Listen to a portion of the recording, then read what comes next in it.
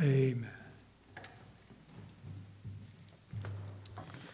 All righty, turn to 224, number 224.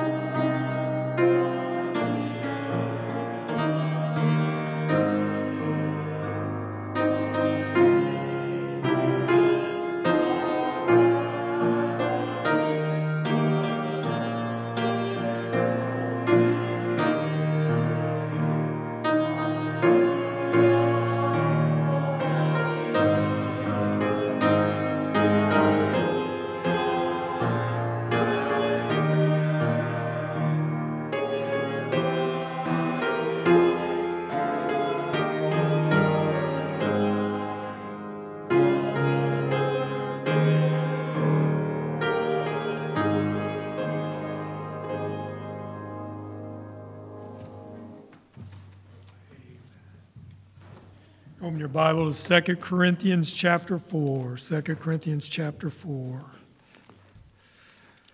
Luke had a school play, I guess, last Thursday over at Faith. Did anybody go see that?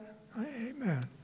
And Lydia was in it too. I'm sorry, Lydia.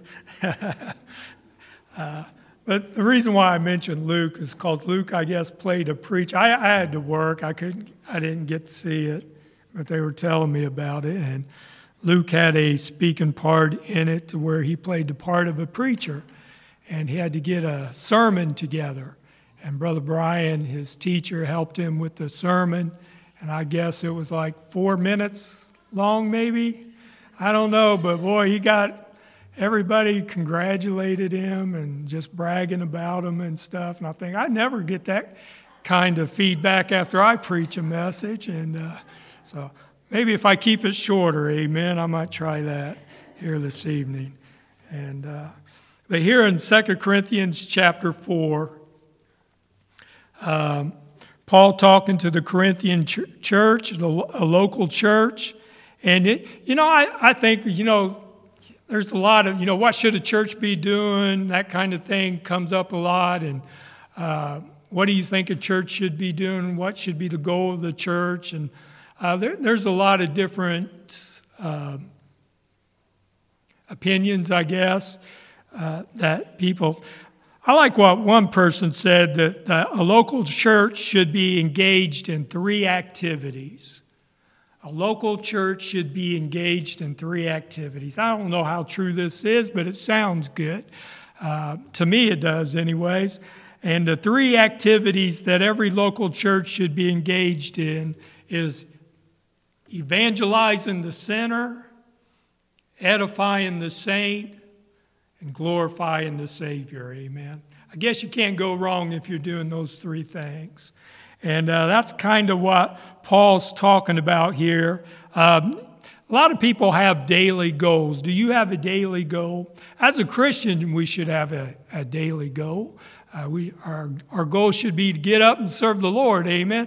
Lord, what wilt thou have me do today? Should be how we start our day. And I'm sure... I don't always start my day that way. I get up here and say that, but I'm as human as anybody, amen. I don't always do what I should do. But as a child of God, we should set some daily goals for us. And that's what Paul's trying to get across to the Corinthian believers here. A lot of people do have goals, and a lot of people are pretty good at setting goals and fulfilling their goals. I can tell you what everybody would like to do, or what everybody's trying to do. And I know I'm not that smart, but I know everybody on this planet is searching for something. And people are searching for happiness. People want to be happy. I do know that. And that's why people drink. They drink to get drunk because they want to be happy and they're not happy. They're trying to find happiness in a bottle. People take pills, they get high, they're searching for happiness in one form or another. But those things are not going to cause you to find happiness. They're just going to add to your problems, amen? They're just going to make life more miserable for you. But I like what one preacher said about happiness. He said, happiness is not something you find by searching for it. You'll never find happiness by searching for it. Happiness is something you stumble across by doing the will of God. I thought that was pretty good. Happiness is something you stumble across by doing the will of God. So if you want to be happy, find out what God wants you to do and get busy doing it. Well, 3 things we've already looked at that can cause that, and that's evangelizing the sinner, edifying the saint. Are you an encouragement to your brothers and sisters in Christ? Amen. I remember when I first got saved, I appreciate Stuart Bennett. And even to this day, I appreciate him. I don't get to fellowship with him that much anymore. We kind of grown apart with getting married and jobs, and we don't live that close. But I remember when I got saved, he was a huge encouragement to me.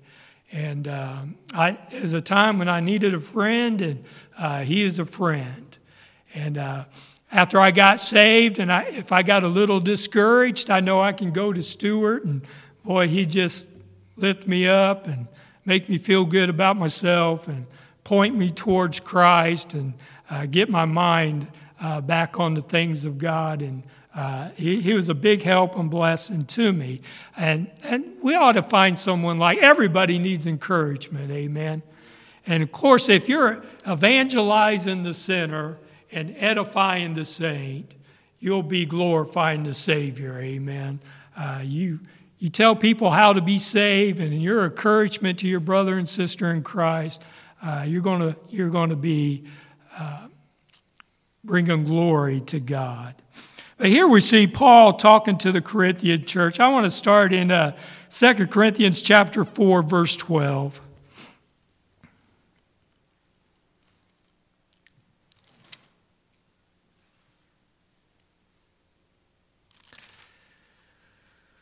Second Corinthians chapter 4, verse 12, and we'll read the rest of the chapter there. It says, "So then, death worketh in us, but life in you. We having the same spirit of faith, according as it is written, I believed, and therefore have I spoken, and also believe, and therefore speak, knowing that he which raised up the Lord Jesus shall raise up us also by Jesus, and shall present us with you. For all things are for your sakes, that the abundant grace might, through the thanksgiving of many, redound to the glory of God."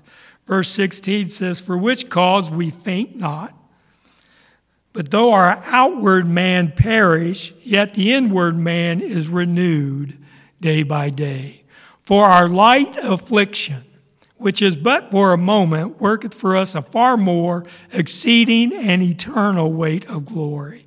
While we look not at the things which are seen, but at the things which are not seen. For the things which are seen are temporal, but the things which are not seen are eternal." Let's pray. Father, we thank you, Lord, for the blessing of being here. Thank you, Lord, for the word of God we have in our hands. Father, we thank you, Lord, for what you say here in 2 Corinthians chapter 4. Help us to rightly divide the word of truth, to understand what's being said here, and see the blessing that's there for us. We ask these things in Jesus' name. Amen. Here Paul's talking to the Corinthian church, and he's trying to encourage them. And he's telling them basically to evangelize the sinner, edify the saint, and glorify the Savior. Not necessarily in those words per se, but the message is still the same. He starts off there in 2 Corinthians chapter 4, verse 12. He says, "So then, death worketh in us, but life in you." Now, this certainly speaks of sacrifice. And no one's dedicating themselves to the ministry of the gospel will deny that a sacrifice has to be made. If you're going to evangelize the sinner, you're going to have to make sacrifices. Edifying the saint is not something selfish people do, amen? It takes sacrifice. And glorifying the Savior, it takes sacrifice. And that's what Paul's talking about here, sacrificing and serving and doing the things of God. And here in verse 12, Paul applies everything that he's been saying in the previous verses. Let's go back to verse 7. Look what he said in verse 7 of 2 Corinthians chapter 4. 2 Corinthians chapter 4, verse 7, Paul says, "But we have this treasure in earthen vessels, that the excellency of the power may be of God and not of us. We are troubled on every side, yet not distressed. We are perplexed, but not in despair. Persecuted, but not forsaken. Cast down, but not destroyed. Always bearing about in the body the dying of the Lord Jesus, that the life also of Jesus might be made manifest in our body. For we which live are always delivered unto death for Jesus' sake, that the life also of Jesus might be made manifest in our mortal flesh. So then, death worketh in us, but life in you." Amen. Listen, there's sacrifice involved in doing the things of God and serving the Lord. And that's what Paul's trying to get across here. He says there in verse 13, "We, having the same spirit of faith, according as it is written, I believed, and therefore have I spoken. And therefore have I spoken. We also believe, and therefore speak." So Paul says, we also believe, and therefore speak. You know, if you're going to dedicate yourself to the ministry of the gospel, if you're going to dedicate yourself into telling sinners how to be saved, you're going to have to do some talking, amen? And that's what Paul's trying to say here. It goes without saying that first, you believe the gospel, and second, you tell others what happened to you. You tell others with your mouth what the Lord Jesus Christ did for you. You tell others how you got saved, how you believed. And Paul's saying that's what we're supposed to be doing, amen? You want to be happy in life? That's doing the will of God. What's the will of God? Telling others what Jesus Christ did for you, amen? And I promise you, if you ever get a chance to share the gospel with someone, you'll feel good about it. It's part of the blessing of doing what's right, amen? God will bless you emotionally, physically, mentally. He'll make you feel good about telling others what Jesus Christ did for you, how that you got born again. And by doing that, you'll feel good about yourself. You'll be happy. You'll be happy because you know you're doing what you're supposed to be doing. Paul says, we having the same spirit of verse 13 of faith, according as it is written, I believed, and therefore have I spoken. We also believe and therefore speak. You listen, if God saves you, you can't keep silent about it. You have to tell someone else. Verse 14 says, knowing that he which raised up the Lord Jesus shall raise us also by Jesus and shall present us with you. Here in verse 14 is a great promise for the soul winner. If you get busy telling people how to be born again, one of these days, the same Lord who raised his son from the grave is going to raise you up. Amen. If you don't live long enough to see the rapture, you're going to go by way of the grave, but you're not going to stay in that grave. One of these days, you're going to be raised from the grave, just like Jesus Christ was raised from the grave. And when that happens, he's also going to raise up those that you've led to the Lord. And when you get to heaven with your converts, you guys are going to rejoice together. I've often thought about that. You know, the person that led me to the Lord has gone on to be with the Lord. Now he's in heaven. Jerry Sink showed me how to be born again from the Bible.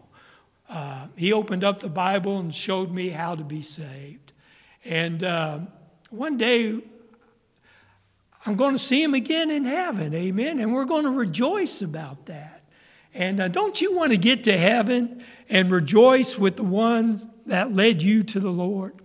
That's going to be a glorious day. It's going to cause great joy, like it says there in Luke chapter 2 and Luke chapter 24, amen? Whenever someone gets born again, it causes great joy. And that's something you're never going to forget. I forget a lot of things anymore. The older I get, the more I forget. But that's something I'm never going to forget. I'm not ever going to forget how I got saved. I'm not ever going to forget the person who took time out of their busy schedule and took time out and sacrificed and got alone someplace with God and prayed for my salvation. I think about the young men that didn't worry about being scared or didn't worry about being made fun of or being called names because they were opening the Bible, reading Scripture to me and telling me that I needed to be born again. That's going to be a day of rejoicing. And Paul says here in verse 14, knowing that he which raised up the Lord Jesus shall raise up us also by Jesus and shall present us with you. Amen. Paul led these people at Corinth to Christ. And they're going to be in heaven one day going over and rejoicing and thinking about the times, how that they all got saved and what a blessing. Verse 15 says, for all things are for your sakes, that the abundant grace might through the thanksgiving of many redound to the glory of God. While seeing souls saved is wonderful, we should proclaim the gospel because God is worthy of our service. Amen. Every time you tell someone, show someone how to be saved, they're not going to get saved. Everybody you witness to is not going to get born again. But that's not why we do it, amen? We do it because God is worthy. God is worthy to be proclaimed. He's worthy for us to brag about, amen? How great is our God? We should be out there telling people how wonderful Jesus Christ is. And that's what it's all about. And some people are going to get saved. Some people aren't going to get saved. But we need to proclaim the truth about how wonderful our Lord is. Verse 16, Paul says, for which cause we faint not, for though our outward man perish, yet the inward man is renewed day by day. Now, this is a great verse. The inward man needs to be recharged every day. We get run down, don't we? We get tired. our batteries get low and we need recharge. And that's what we're doing this morning. We come to church and hopefully we get recharged through the preaching of the word, through fellowship and through the song service and other aspects of the services. Hopefully we'll get our batteries recharged and we start the next week tomorrow, Monday, and go out and tell people how to be born again and encourage one another and bring glory to our Lord and Savior. But we do that. We get recharged by feeding on the Word of God and spending time in our prayer closet. Amen. That's another way we get recharged, by communing with our Lord and our Savior. Verse 17, Paul talks about here. I like how Paul words this in verse 17. He says, for our light affliction, which is but for a moment. Amen. Other places in the Bible talks about how short life is. Brother Ed can testify how short life is. Amen. I can testify to how short life is. Just talking about, I got 4 kids, and I think about Lydia's 12 years old now. Amen. That's my baby girl, and she's already 12 going on 25. Amen. And they just grow up so fast. And your life, the Bible says it's as a vapor. We're here for a little while, and it vanisheth away. And Paul talks about here how that our life is short, but he says for our light affliction, which is but for a moment.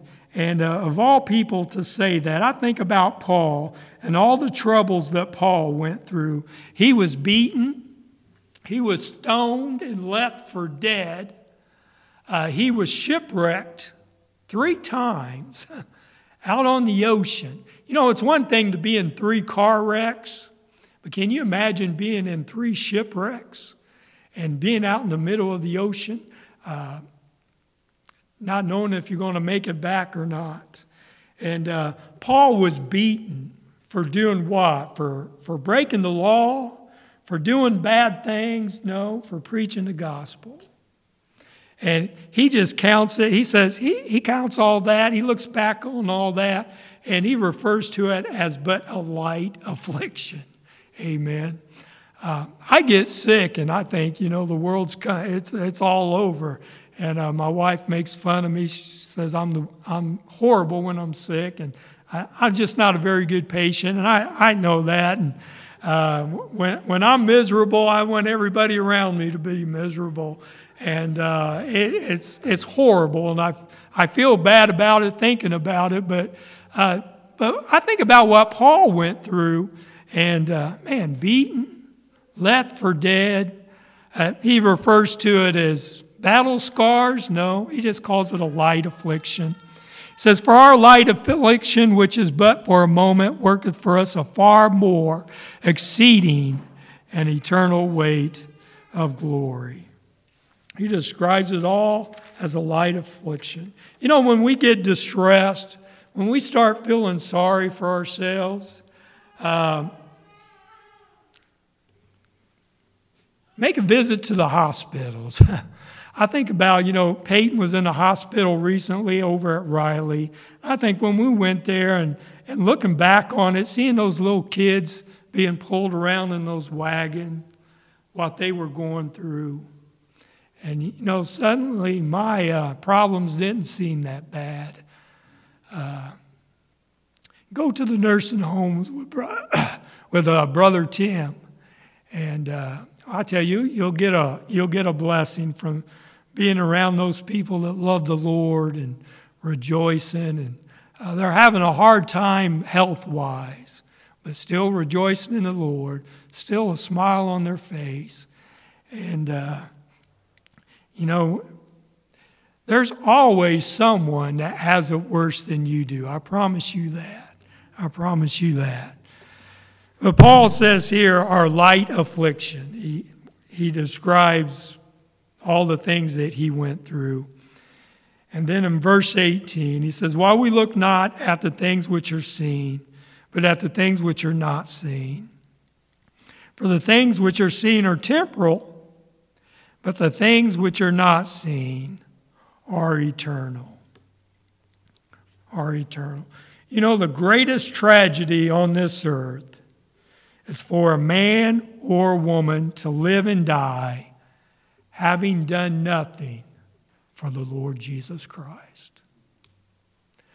You know, we're looking at Lot in the book of Genesis, in Genesis chapter 19. Lot lost everything in a fire. Everything that he owned was burned up. He was saved. The Bible talks about how that he was a righteous man. He was saved. He was redeemed. But he had nothing to show for it. Even his wife turned back into a pillar of salt. His kids were a mess. His daughters, when he tried to warn them, they just laughed at him. What a tragedy. What a tragedy. And that's what Paul's telling the Corinthians here, the people at Corinth. You want to be happy? Evangelize the sinner. Tell people how to be born again. You want to be happy? Encourage your brothers and sisters in Christ. You want to be happy? Bring glory to the Lord. Amen. Glorify Jesus Christ. Live for Jesus Christ. Amen. That's how you be happy. Doing the will of God. Doing what God wants you to do. And so don't go home to heaven having never done anything for the Lord. Paul says here in verse 18, while we look not at the things which are seen, but at the things which are not seen. For the things which are seen are temporal. Everything down here is going to fade away one day. It's going to rust away. It's going to burn up. It's going to fade. But the things which are not seen are eternal. Amen. We're to be storing up treasures in heaven. Amen. Let's get busy serving the Lord. Let's pray. Father, we thank you, Lord, for your love for us. Thank you, Lord, for the truths found in your precious word. Thank you, Lord, for all that you've done for us. Lord, this time of the year, I think about we're going to spend time with our family, with our loved ones. Christmas, we're going to celebrate the holiday. And what an opportunity for us to tell people about what this holiday is all about.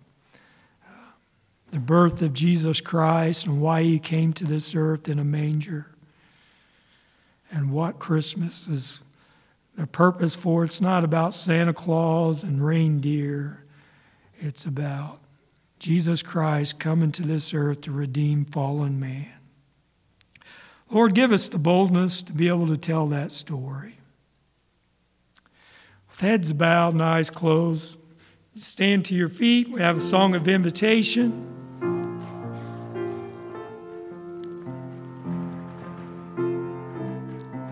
God spoke to your heart. You come do business.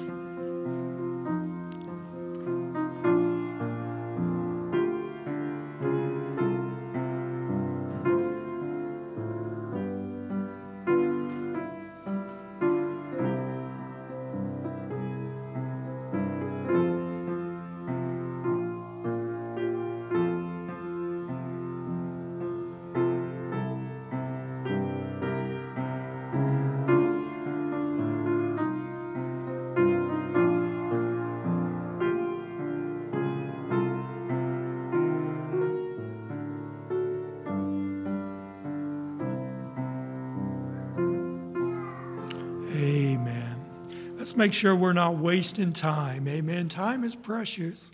Time is short. And this holiday it's a perfect example of what they call a natural witnessing tool. Amen. To be able to explain to someone what Christmas is all about. It gives you an open opportunity to present the gospel. All right. Just remember December 25th. Which falls on a Wednesday this year. There'll be no Wednesday night services. And December 28th, which is on a Saturday at 7 p.m. We're having a gospel sing here at the church with the Agee family. All right. Brother Ed, would you dismiss us in prayer, please?